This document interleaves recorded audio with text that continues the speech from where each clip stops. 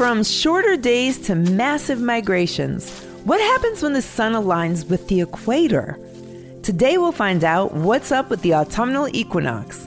And, hint, it's a lot more than pumpkin spice season.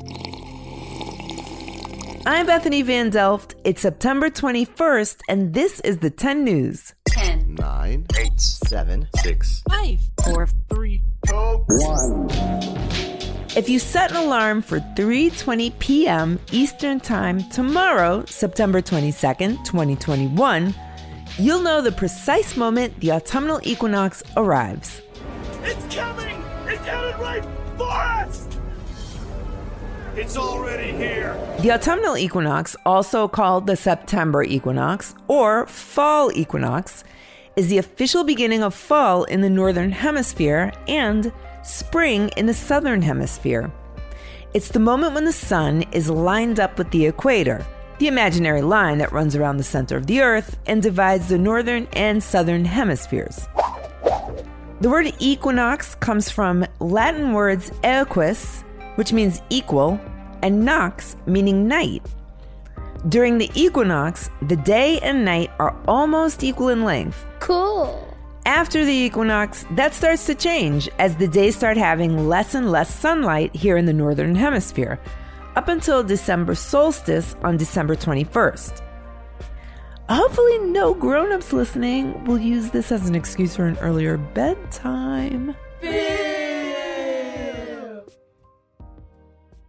Seeing birds in the air is a common sight this time of year as many species start migrating toward cooler weather. But did you know that butterflies also make an annual trek?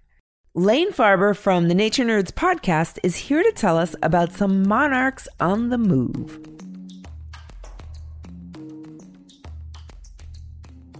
It's a bird. It's a plane.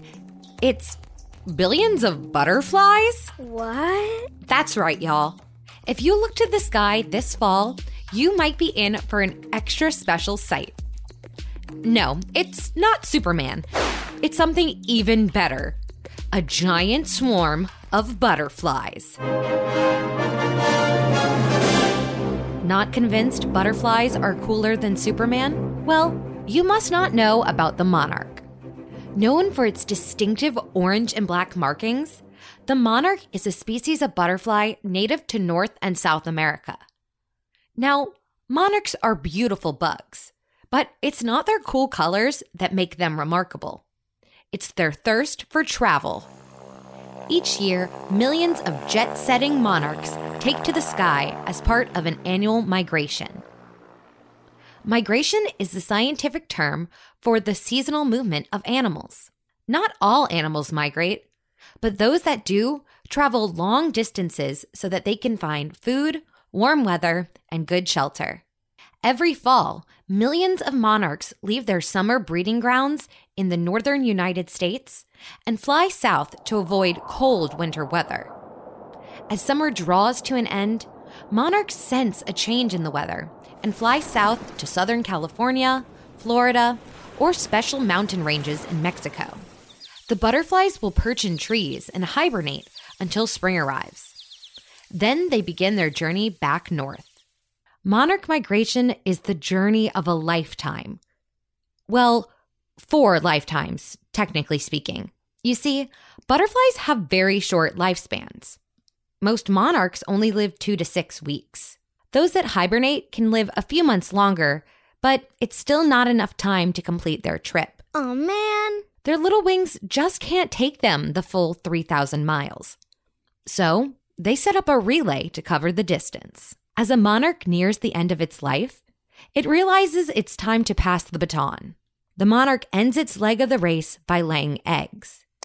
Eventually, the eggs hatch and monarch caterpillars emerge. Once they go through metamorphosis, the butterflies soar through the sky until it's time for them to pass the baton to their babies.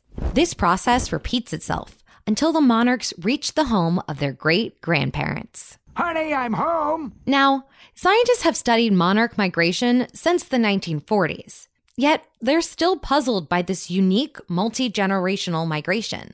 They understand the who, what, where, when, and why.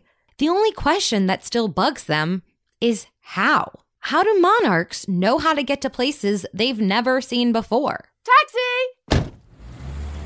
Some scientists theorize that monarchs navigate by looking at the stars, sun, and moon. Others think that they can sense the Earth's magnetic poles. And some believe that knowing the way is just in their DNA, like a genetic shared memory. Maybe it's one of these theories. Or maybe all of the monarchs had teeny tiny GPSs. Thanks, Lane. I think I'm gonna hitch a ride with some monarchs. Now let's see what else is going on.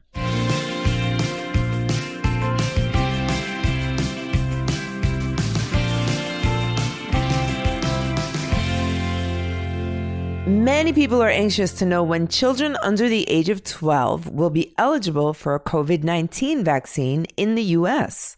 We might be getting close.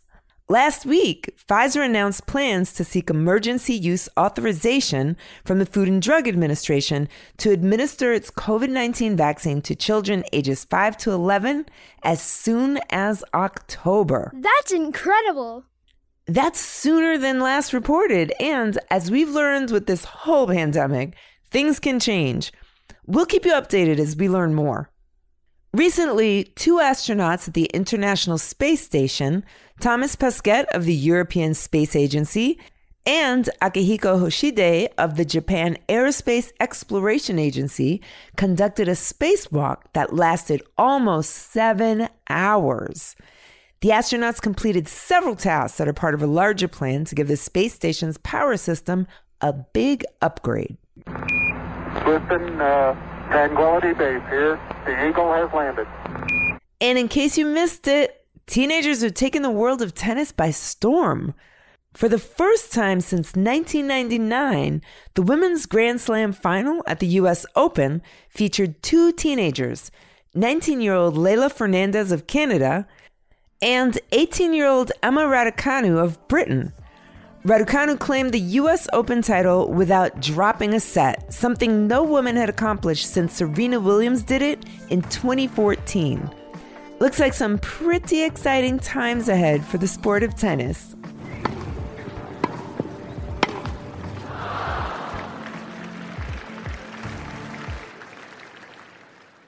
Up next, it's time for What? What's the big idea? Trivia on the 10. The harvest moon is the name for the first full moon closest to the autumnal equinox.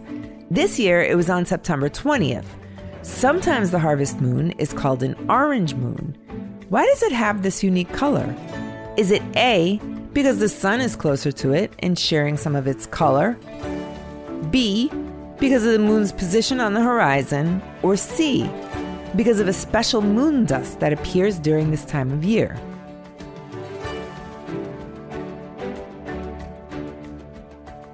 Did you guess it? The answer is B. The harvest moon looks orange due to its position in the sky. Your eyes aren't playing tricks on you. It's just that since the moon is close to the horizon, you're seeing it through a very thick part of the Earth's atmosphere, and that causes the orange tint.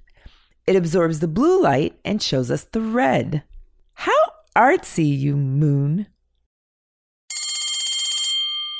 Time's up. But before we go, here's a quick note for the grown-ups. Thanks for listening to the 10 News. Look out for new episodes on Tuesdays, Thursdays, and extras on Saturdays.